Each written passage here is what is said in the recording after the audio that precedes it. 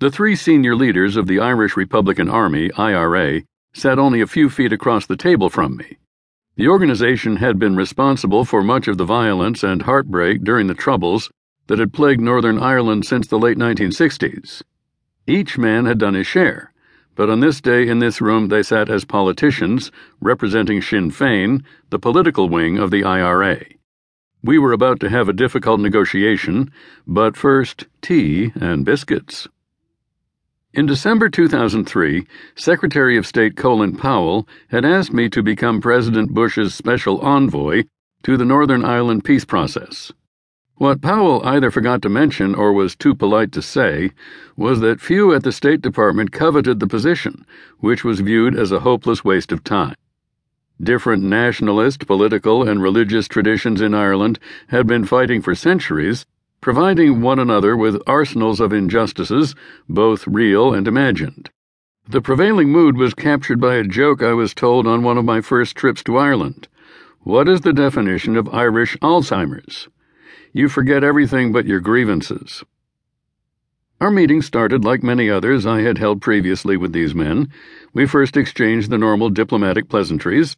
They then politely but firmly explained their views, larded as usual with lessons from Ireland's history, both ancient and modern.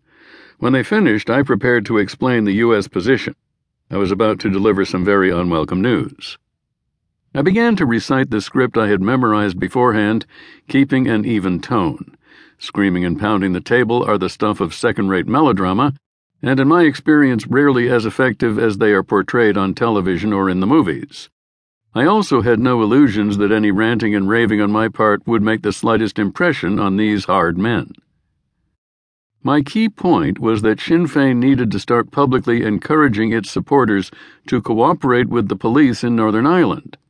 This was a highly emotional issue for the IRA, but I knew that Catholic neighborhoods in Northern Ireland deserved better than the vigilante justice IRA thugs were meting out.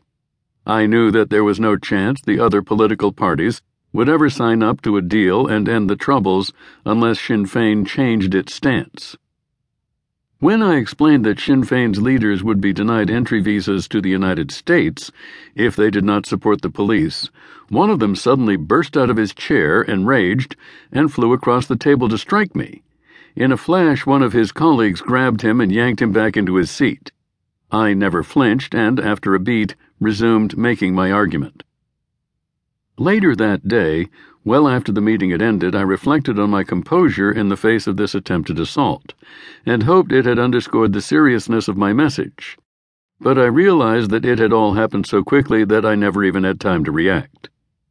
Yet the incident made me wonder, just how short was the distance between the furtive IRA terrorist and the polished Sinn Féin official? Was it possible for them to ever completely shed one skin and assume another? And how could you negotiate with such people under such circumstances, with the threat of violence always hovering over the negotiating table?